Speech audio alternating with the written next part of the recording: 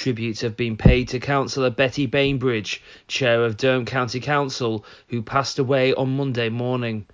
Councillor Bainbridge was elected as Chair of the authority in May last year, but had served as a councillor since 2008, most recently representing the Chesterley Street East Division.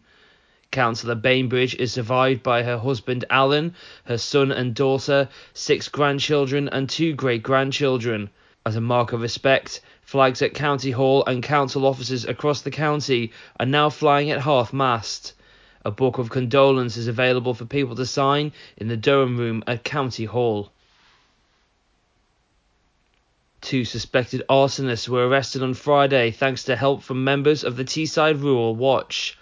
Durham Constabulary received reports of a barn on fire in Staindrop, and the Force Control Room sent a message to the Rural Watch WhatsApp group. The Force drone was deployed and was able to follow the suspects thanks to the real-time intelligence coming in from Rural Watch members. And just a handful of messages later, the 2 suspects were detained by officers in fields near Wackerfield, all within 37 minutes from the first 999 call. The 2 suspects, boys aged 12 and 15, were arrested on suspicion of arson and taken into custody, where they were interviewed.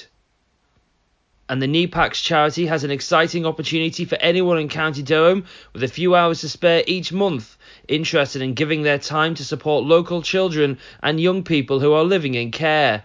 The Independent Visitor Service is a befriending scheme for children and young people between the ages of 8 and 17 years old. Provided by volunteers, the service is designed to offer each child the chance to build a trusted friendship with someone outside of their day-to-day life. Those are your local news headlines. I'm Kieran McCormick.